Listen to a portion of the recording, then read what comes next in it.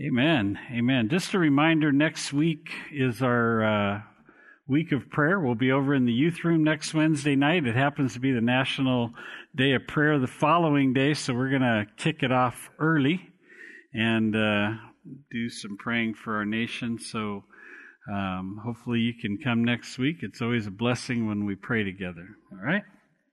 Well, tonight we're going to continue our survey of the Bible. We're going to look at the final two chapters of 2 Chronicles. So turn with me to 2 Chronicles 35. We began the study of Josiah last time, and we learned that he was truly a reformer, and that he began his rule as a king at age 8 with a young and tender heart for the things of God. He led the nation of Judah. Remember, we're focusing on the southern two tribes in Judah, and he led the nation into a revival, and they renovated the temple, restoring order to the temple and the true flow of worship and how God intended it to be.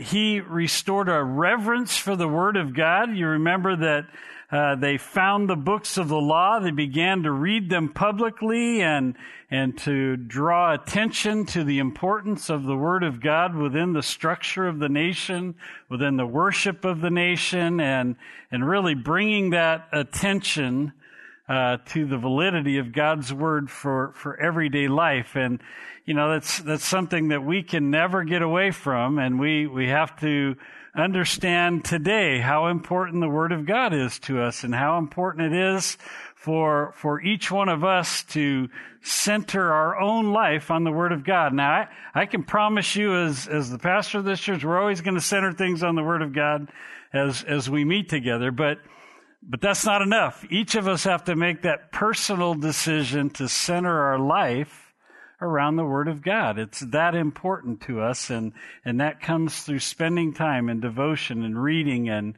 asking the Lord for understanding of His Word and just staying at it. I mean, I know people who've been Christians 60 years who are still in need of that daily devotional time with the Lord to keep their life centered on the Word of God. So we saw that as a nation, and that public reading brought order back to the nation, brought that foundation of the Word to God's people, and man, I hope we learn from what we've seen, how important it is for us to have that solid foundation in God's Word.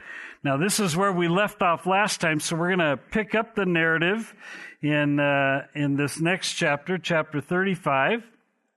It says, "Now Josiah kept the Passover to the Lord in Jerusalem. They slaughtered the Passover lambs on the 14th day of the first month. And he set priests in their duties and encouraged them in the service of the house of the Lord. Then he said to the Levites who taught all Israel, who were holy to the Lord, 'Put the holy ark in the house which Solomon, the son of David, king of Israel, built. It shall no longer be a burden on your shoulders. Now serve the Lord your God and His people Israel. Prepare yourselves according to your fathers' houses, according to your divisions, following the written instruction of David, king of Israel, and the written instruction of Solomon his son, and stand in the holy place according to the divisions of the fathers' houses of your brethren, the lay people, and according to the division of the father's house of the Levites. So slaughter the Passover offerings, consecrate yourself, and prepare them for your brethren, that they may do according to the word of the Lord by the hand of Moses." Then Josiah gave lay people lambs and young goats from the flock, all for the Passover offerings, for all who were present, to the number of 30,000, as well as 3,000 cattle. These were from the king's possessions, and the leaders gave willingly to the people, to the priests, and to the Levites. Hilkiah, Zechariah, and Jehiel, rulers of the house of God, gave to the priests for the Passover offerings 2,600 from the flock and 300 cattle. Also, Kenaiah, his brother, Shemaiah, and Nathaniel, and Hashabiah, and Jael, and Jozabad, chief of the Levites, gave to the Levites for Passover offerings 5,000 from the flock and 500 cattle. So, a lot of reading. In many ways, King Josiah was following the example of Hezekiah in the way that he approached this revival. He began by cleansing the idolatry of the nation, repairing the temple and restoring worship and celebrating this great nationwide Passover in Jerusalem. In Leviticus 23, we're given several feasts that the Israelites were to celebrate: the Feast of Passover, Feast of Unleavened Bread, First Fruits, the Feast of Weeks, the Feast of Trumpets, the Day of Atonement, and the Feast of Tabernacles. Now, while all of these appointed feasts were important in their own right and meaningful, the Feast of the Passover is especially noteworthy for the nation of Israel. The Passover is what reminded them of their national origin, so to speak, when the Lord delivered them from Egypt and the bondage that they were in under the hand of Pharaoh. And this was a manifestation of the grace and the power of God for this people, whom he delivered and took to himself to make his own nation from this people. And so Hezekiah, you remember, celebrated this great Passover, but he did it during the second month. He wasn't prepared when it was supposed to be done. Well, Josiah celebrates it the first month. This is the actual intended month that the Passover was supposed to take place. This Passover was even greater than the one celebrated in Hezekiah's time. Hezekiah's Passover lasted 2 weeks, but Josiah's Passover, the people offered almost twice as many sacrifices as they did during Hezekiah's time. 37,000 small animals were offered, 3,800 bulls. The priests, Levites were ready. You remember, they weren't ready for Hezekiah's time, but they were ready and sanctified, ready to serve. And there were many Levites who sang praises to the Lord, played instruments. And so Josiah, we see, is somebody who had read the law of the Lord and understood what was to be done and was in obedience to the word. And as this revival broke out, it sprung from an obedience to the word of God. And so, I just continually, as I'm thinking about, the revival that we're desiring as a church, as a nation, I ask the Lord, give us a passion, Lord, for your word and an understanding of how it is that you want to interact with man. When Josiah got that understanding and the word had set his feet on a solid foundation, he was able to bring this sweeping revival into the nation. And I just pray that the Lord would give us that passion for his word, and that we wouldn't just take it in, but we would be doers of the word, that we would put it into practice in our daily lives. And he goes on in verse 10, he says, "So the service was prepared, and the priests stood in their places, and the Levites in their divisions, according to the king's command. And they slaughtered Passover offerings, and the priests sprinkled the blood with their hands, while the Levites skinned animals. Then they removed the burnt offerings that they might give them to the divisions of the fathers, the houses of the lay people, to offer to the Lord, as it is written in the book of Moses. And so they did with the cattle, and they roasted the Passover offerings with fire according to the ordinances, and with other holy offerings they boiled in pots and cauldrons and in pans and divided them quickly among the lay people. Then afterwards they prepared portions for themselves and for the priests, because the priests, the sons of Aaron, mercy. I'm ready. Let's go. Obviously, the Lord wanted to accent that in His Word.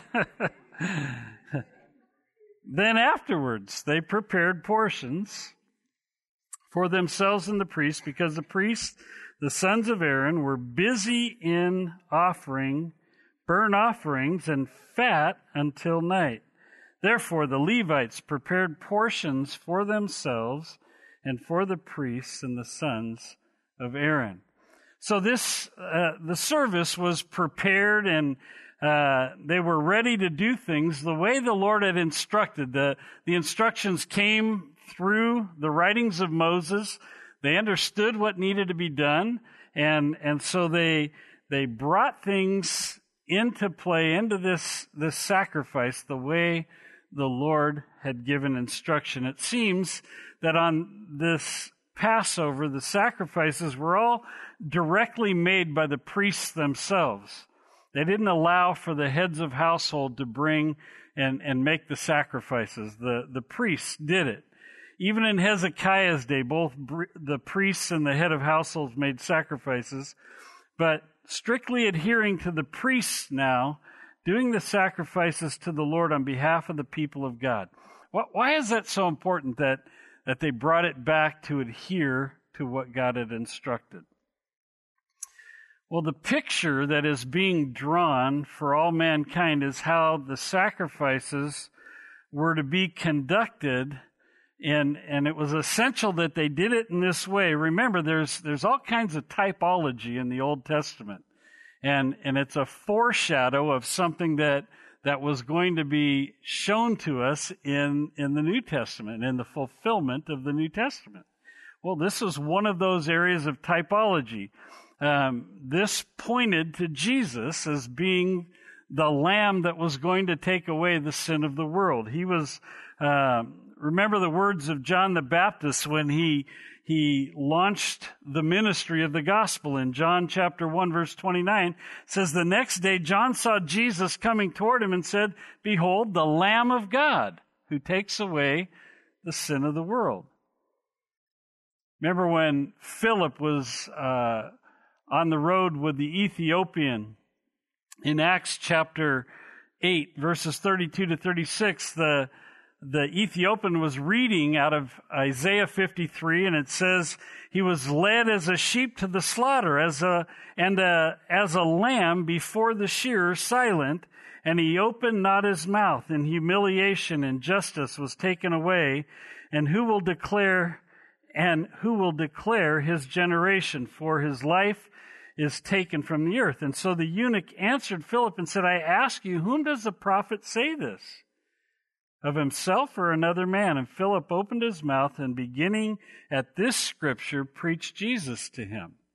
And so he was showing him the typology that was in the Old Testament was pointing to Jesus, who is the Lamb of God, who is going to take away the sin of the world. And so by Josiah getting this Passover right and biblical, he was setting the correct model for us to be able to see how this typology works. He was preparing the future presentation of Jesus as the Lamb of God who's going to take away your sin and my sin, the sin of the world. Those who will come under his blood, as the Israelites came under the blood of the Lamb in Egypt, we see the angel of death pass over them. Those who are under the blood of Christ have the promise that we will escape death, and because of his blood, that death will pass over us as well, and we'll have eternal life. We'll live forever in the Lord. And so the barrier that separates man from God is sin. Is sin. Our sin is washed away by the blood of the Lamb who was slain for us. So once again, we have this amazing foreshadow of salvation as we look at the worship taking place in the nation of Judah, them observing this Passover feast. And you know, I'm so thankful for men like Josiah who got it right, who were able to cast that foreshadow and preserve in the Word of God that message that would point to Jesus, so that I could know tonight that under His blood that I have been saved, that I have been granted eternal life because of the blood of Christ. And it's because of His faithfulness and His faithfulness to adhere to the Word of God and to cast that forward vision. In verse 15, he goes on, and the singers, the sons of Asaph, were in their places according to the command of David, Asaph, Heman, and Jeduthun, the king's seer. Also, the gatekeepers were at each gate. They did not have to leave their position because their brethren, the Levites, prepared portions for them. And so all the service of the Lord was prepared the same day to keep the Passover and offer the burnt offerings on the altar of the Lord according to the command of King Josiah. And the children of Israel who were present kept the Passover at that time, the feast of unleavened bread, for 7 days. There had been no Passover kept in Israel like that since the days of Samuel the prophet. None of the kings of Israel kept such a Passover as Josiah kept, and with the priests and the Levites and all Judah and Israel who were present, and with the inhabitants of Jerusalem. In the 18th year of the reign of Josiah, this Passover was kept. So, there's nothing in the law per se that mandated worship during this service of the Passover. Josiah therefore went beyond the commandment and to make an especially meaningful and memorable Passover for this occasion.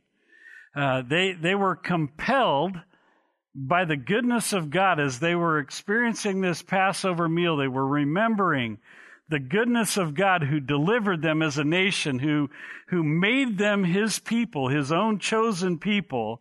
And as they were celebrating this Passover, this worship came out of that gratitude and that just desiring to express their worship to God for all He had done for them. That they were compelled by the goodness of God to worship Him.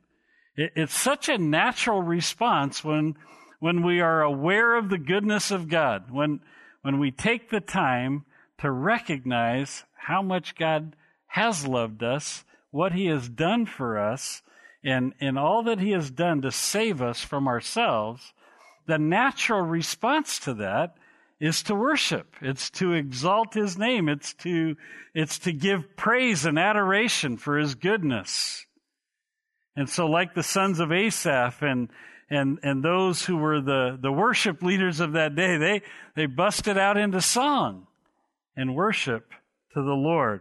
And because of that, there was no Passover like that in the nation since the days of Samuel.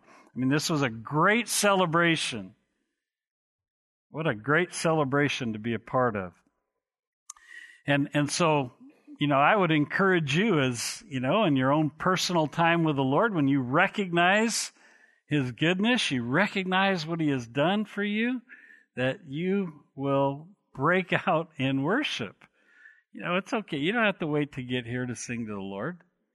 You can break out in song. I've been on the freeway just singing away, and people looking at me thinking, man, that guy is insane. What is he doing over there? But, the Lord is good, and sometimes He's just revealing that when you're driving down the street. So bust loose. The shower. Everybody sings in the shower, right? Bust loose. Let go of that praise. All right, verse 20. After all this, when Josiah had prepared the temple, Necho, king of Egypt, came up to fight against Carchemish by the Euphrates. And Josiah went out against him. But he sent messengers to him, saying, "What have I to do with you, king of Judah? I have not come against you this day, but against the house with which I have war. For God commanded me to make haste. Refrain from meddling with God who is with me, lest he destroy you." Nevertheless, Josiah would not turn his face from him, but disguised himself so that he might fight with him. And he did not heed the words of Necho from the mouth of God, and so he came to fight in the valley of Megiddo. So what's going on here with King Necho of Egypt? Well, this was actually good counsel that was coming from a pagan king. It was counsel that he should have heeded. And so that begs the question, can the Lord use a pagan king to actually speak truth? Well, if you turn with me over to John chapter 11,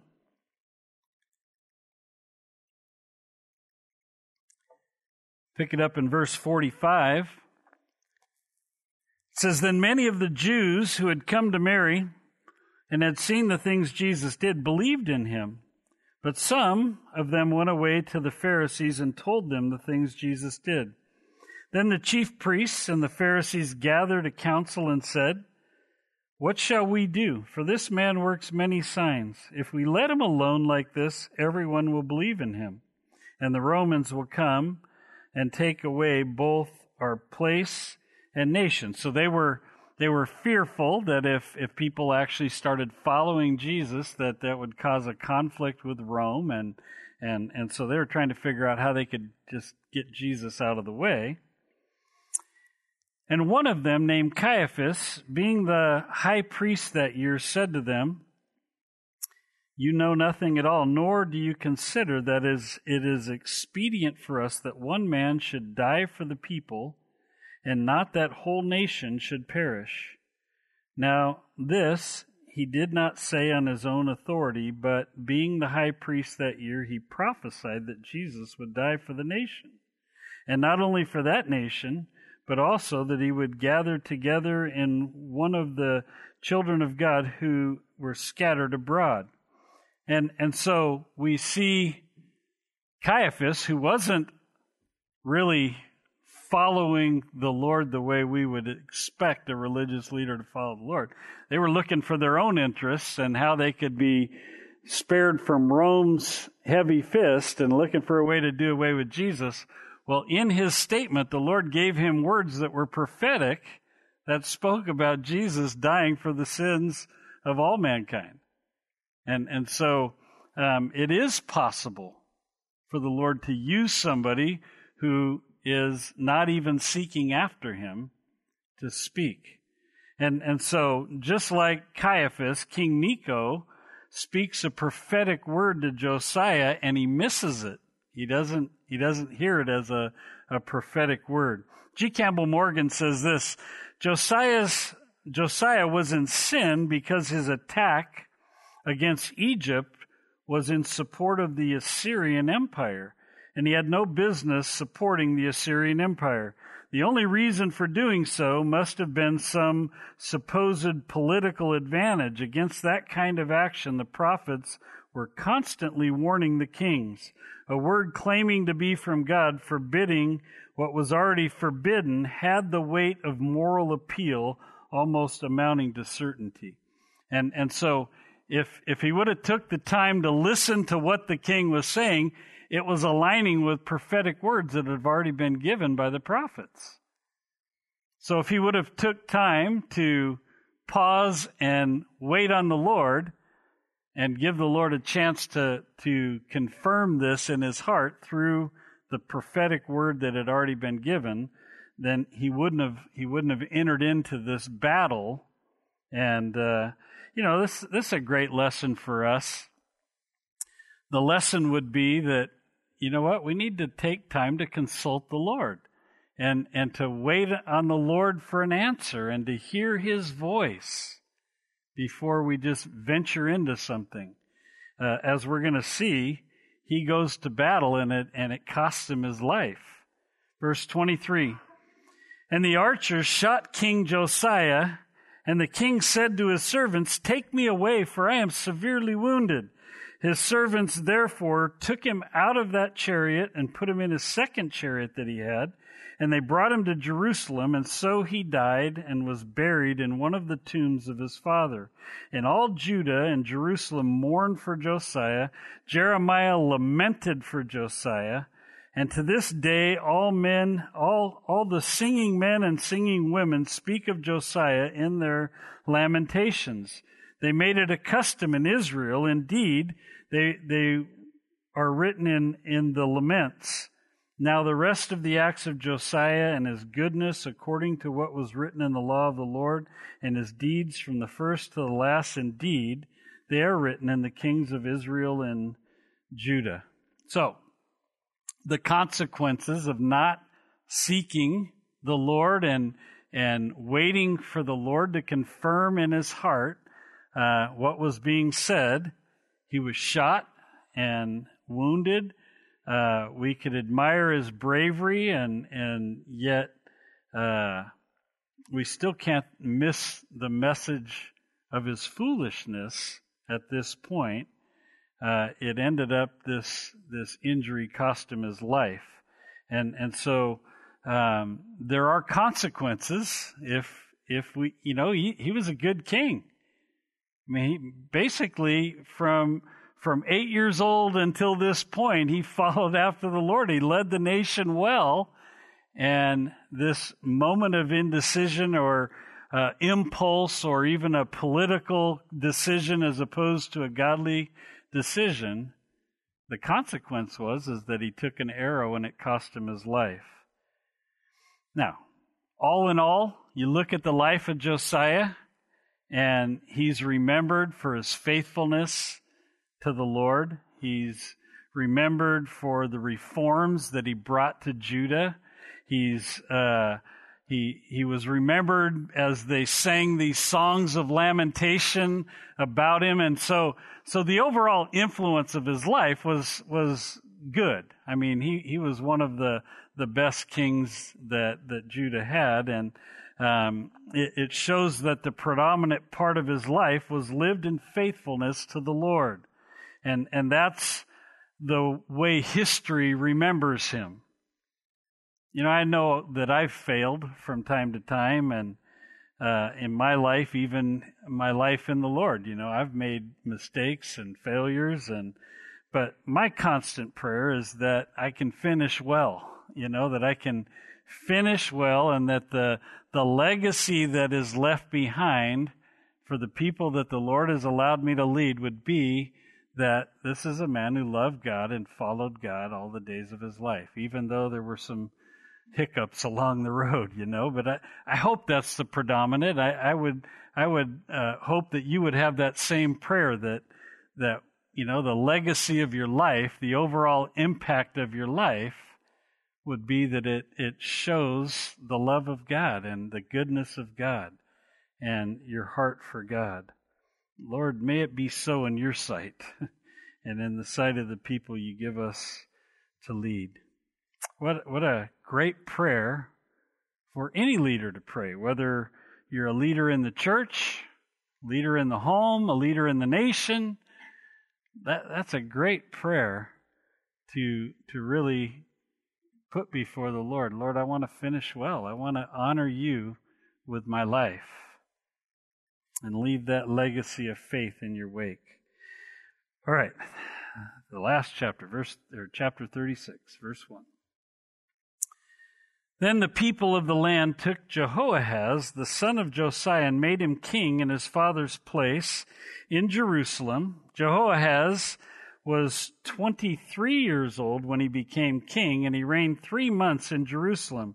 Now the king of Egypt deposed him at Jerusalem, and he imposed on the land a tribute of 100 talents of silver and a talent of gold. Then the king of Egypt made Jehoahaz's brother Eliakim king over Judah and Jerusalem, and changed his name to Jehoiakim.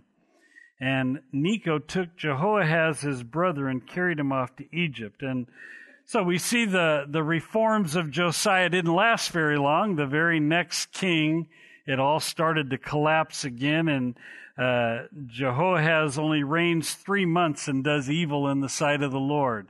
And Pharaoh Necho puts him under tribute, imprisons him, and installs Jehoiakim, his brother, as king. It doesn't take long for things to just go right back to where they were.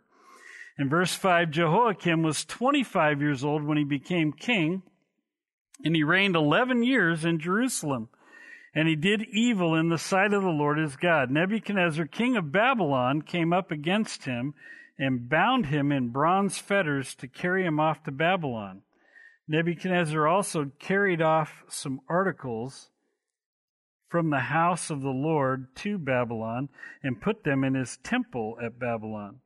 Now the rest of the acts of Jehoiakim, the abominations which he did, and what was found against him, indeed, they are written in the book of the kings of Israel and Judah. Then Jehoiachin, his son, reigned in his place. These guys are real creative with names. So Jehoiakim is nothing more than a puppet who serves as a vassal to Egypt. Another king who fails to lead in godliness and does evil, just like the past kings have done. And Judah had so much potential as they came through the reign of Josiah. They were back to the temple worship. They were back with their hearts right before God. They had so much potential to go forward, and yet you see how easily that heritage is squandered with poor leaders leading the nation. And so I hope we can learn valuable lessons from Judah and keep our eyes and our hearts fixed on Jesus at all times. And may we worship God and follow after his ways, choosing obedience over selfishness. I mean, it's a quick trip down. I mean, we see how fast things fall apart. You know, I've often described the Christian life as trying to climb a grease pole. I mean, you're either climbing or you're sliding. You're not going to ever just tread, halfway up the pole. And so we always have to be constant in our pursuit of the Lord. We have to continually walk in the ways of the Lord and put His ways before our ways. Because if we get comfortable and we stop, then it's a quick trip down. It doesn't take long for things to dissolve in our spiritual life. Now, Nebuchadnezzar intended to bring him back to Babylon in bronze fetters, but Jeremiah 22:19 tells us that he would be disgracefully buried outside of Jerusalem. So we see here that Babylon rises to the place of world power. Egypt was defeated by Nebuchadnezzar, and Babylon is becoming this powerful empire. And now, who is this son of Jehoiakim? He's named Jehoiachin, but he also has a different name in other places in the scripture. He's also referred to as Jeconiah, and he's also referred to as Coniah. All three of them are the same person. It's just different references reference a different name for him. In all of these places, though, he's the same guy with the same problems. In verse 9, it says, Jehoiachin was 8 years old when he became king, and he reigned in Jerusalem 3 months and 10 days, and he did evil in the sight of the Lord. At the turn of the year, King Nebuchadnezzar summoned him and took him to Babylon with the costly articles of the house of the Lord, and made Zedekiah, Jehoiakim's brother, king over Judah and Jerusalem. So, 3 short months. He did evil in the sight of the Lord. That sounds familiar, right? Many of the kings were defined this way, that he did evil in the sight of the Lord. When we look at Jeremiah's prophecy, though, we see a little darker picture, a little definition to this. So turn with me over to Jeremiah chapter 22.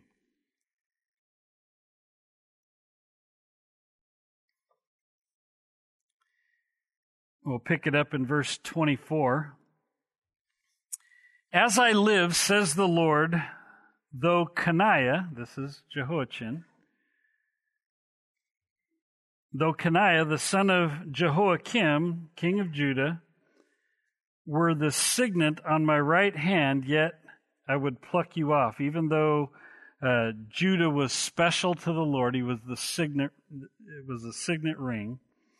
He says, and I will give you into the hand of those who seek your life, and into the hand of those whose face you fear, the hand of Nebuchadnezzar, king of Babylon, and the hand of the Chaldeans. Why? Why would he do that? Well, it's because of the evil intent of his heart. Even in that short time, that there was so much evil in Coniah's heart, or Jehoiachin's heart, that the Lord had been patient with Judah, all of the ups and downs throughout the history of this nation, and now judgment is going to come on the nation. This final judgment where they're going to be pulled into captivity under the Babylonian rule. And he goes on, he says, so I will cast you out and the mother who bore you into another country where you were not born, and there you shall die. But the land to which they desire to return, there shall be, they shall not return. Is this man Coniah a despised, broken idol, a vessel in which there is no pleasure? So he's zeroing in on this particular man as being the reason that the nation is coming under judgment at this point. This broken vessel, one commentator equates that to a broken toilet, is kind of the description. Why are they cast out? He continues, why are they cast out? He and his descendants cast into the land that they do not know. O earth, earth, earth, hear the word of the Lord. Thus says the Lord, write this man down as childless, a man who shall not prosper in his days, for none of his descendants shall prosper sitting on the throne of David and ruling anymore in Judah. So, he's not literally childless, but he's going to be treated as he's childless as far as the throne is concerned. And this was a unique and a powerful curse on the bloodline of Jeconiah or Coniah. God promised that no blood descendant of Jeconiah would rule or reign over Judah. And this is an interesting thing when you come to the New Testament. If you look at the genealogies that are in Matthew and in Luke, you'll notice that they're different in the way that they come through the lineage to Jesus. Matthew records the genealogy of Joseph, the husband of Mary. He began at Abraham and followed the line down to Jesus through Joseph, going through Jeconiah's line. But Joseph was not his bloodline. Jesus didn't come through the blood of Joseph. It was the Holy Spirit that impregnated Mary. So he had the king's line through that genealogy listed in Matthew.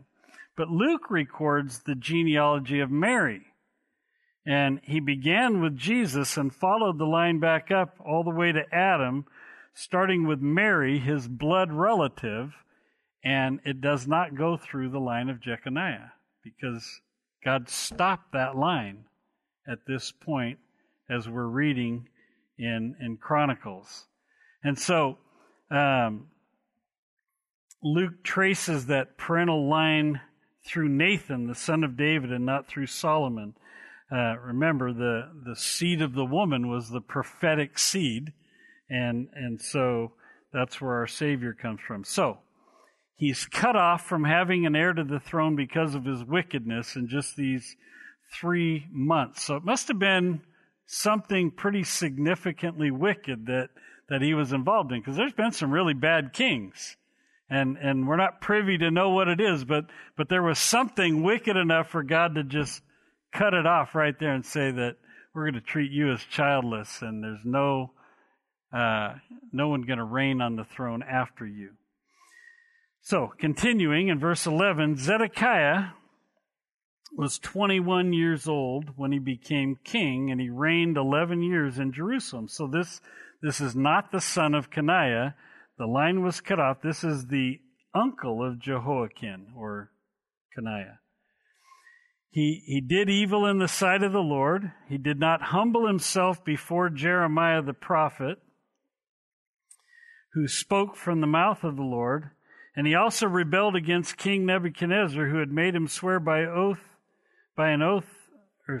oath by God. But he stiffened his neck and hardened his heart against turning to the Lord God of Israel. Moreover, all the leaders of the priests, the people transgressed more and more according to the abominations of the nations, and defiled the house of the Lord, which he had consecrated in Jerusalem. So, Zedekiah doesn't improve the line of kings at all.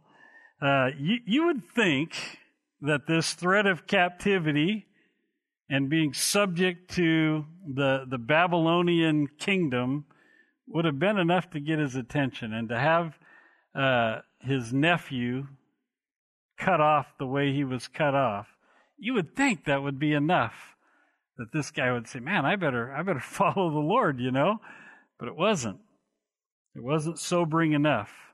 And so the discipline he saw wasn't enough. It didn't have an effect on him at all.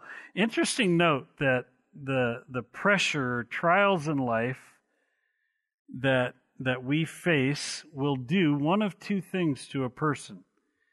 It'll either soften you or it'll harden you. I mean, it can have either effect on your life. It will either draw you to God or drive you farther away from the Lord. You can truly never be the same after you've experienced trouble or suffering. You've heard the statement, the sun will soften wax and the same sun will harden clay. It's the same sun that softens one and hardens the other. Our reaction to the Lord, our desire for Him and what we face will determine the outcome.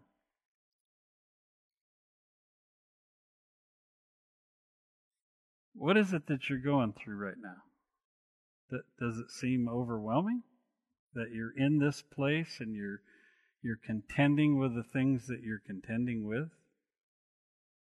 How much better would it be if it drove you to the foot of the cross and just to cry out to the Lord instead of away from Him in despair and in your own strength? See, I know that I'm a work in progress in this area. I think our nature is to complain. When things get heavy, we tend to just kind of immediately start to vomit out our frustration and complain about the situation. And then we realize how much we need the Lord. My constant prayer when I'm facing difficulty is, Lord, let this shape in me what you want to shape in me, instead of feeling the weight and just feeling like you can't go on. I so much want to be a reflection of Him when I'm going through difficulty. And I believe this is another aspect of our Christian life that shows our great need for fellowship. When we are experiencing difficulty and we're experiencing difficult times, we need to be around believers. We need to be around people who can stir us up into love and familiar text in Hebrews chapter 10, verse 24 and 25, it says, let us consider one another in order to stir up love and good works, not forsaking the assembling of ourselves together, as is the manner of some, but exhorting one another, and so much more as you see the day approaching. And, so often when things get difficult, people pull away from fellowship, and they kind of recluse, and they go back into, their own personal space. And those are the times we need to press into one another and to be able to stimulate that love and encouragement and building one another up in our faith. So often it's been a brother in the Lord who shows up in a time of trial or difficulty. And a brother encourages me and maybe encourages me how the Lord wants to show up in my situation, or maybe even show off in my situation. Well, Zedekiah didn't draw close to the Lord, and that captivity took place. Instead, he did evil in the sight of the Lord. He was unrepentant, and he failed to restrain the leaders and the priests from defiling the temple and bringing the idolatrous practices in.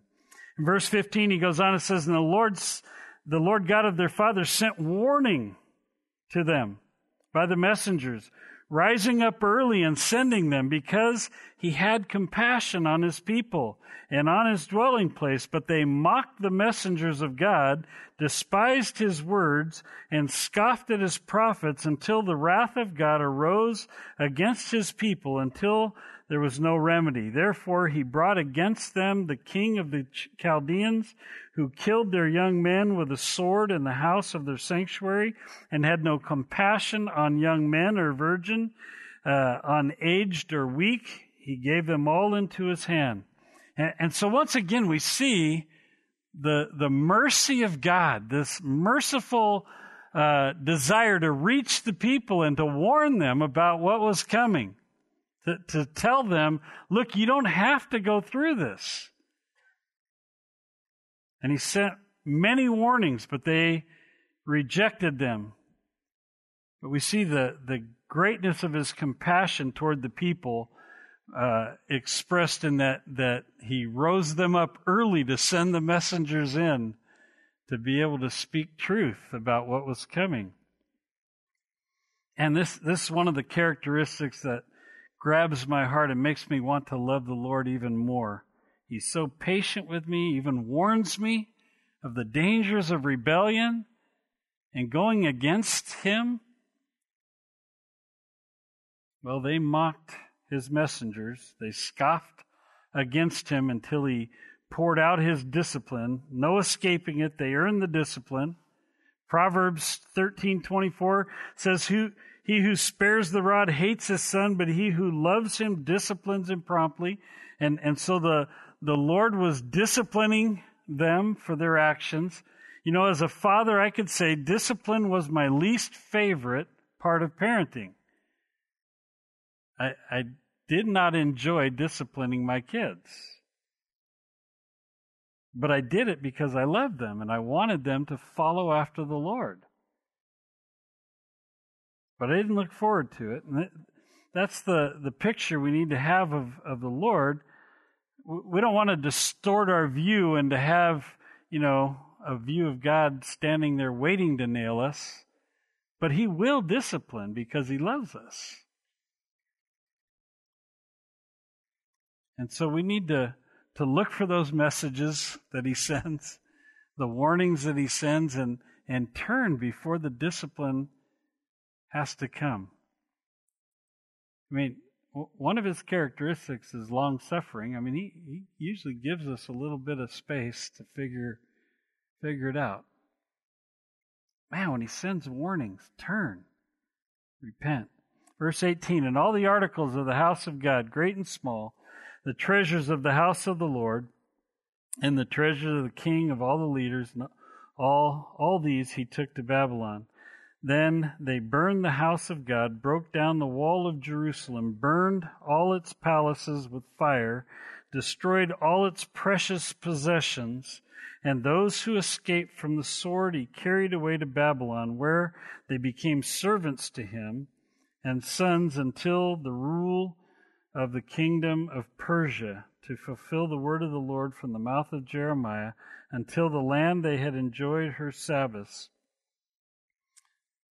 As long as she lay desolate, she kept Sabbath to fulfill the 70 years. So they rejected the messengers, and so they were turned over to the Babylonians and were taken into captivity. They learned nothing from the northern tribes when they were taken into captivity by the Assyrians. They took all the articles of the house of God and brought about this great destruction. Everything was torn down. Nothing was spared. The temple was burned. This was the end of Solomon's temple. It stays in ruins for many years to come. What a picture of the Christian life when we fail to heed God's warning. We reject His goodness and His merciful attempts to reach us, and we walk away. The Christian who chooses to walk away will have their life ruined. Similar to the burned out temple, only a shell of the life of joy that they experience in the Lord. No fruit from the life who rejects the Lord. Spiritual life is blackened, it's damaged fruit. What a sad place to be. But so many go that direction. They give up the joy and the life that they experience in the Lord for a lie. And they're ready to settle for captivity for a few pleasures. And we end with this. Verse 22.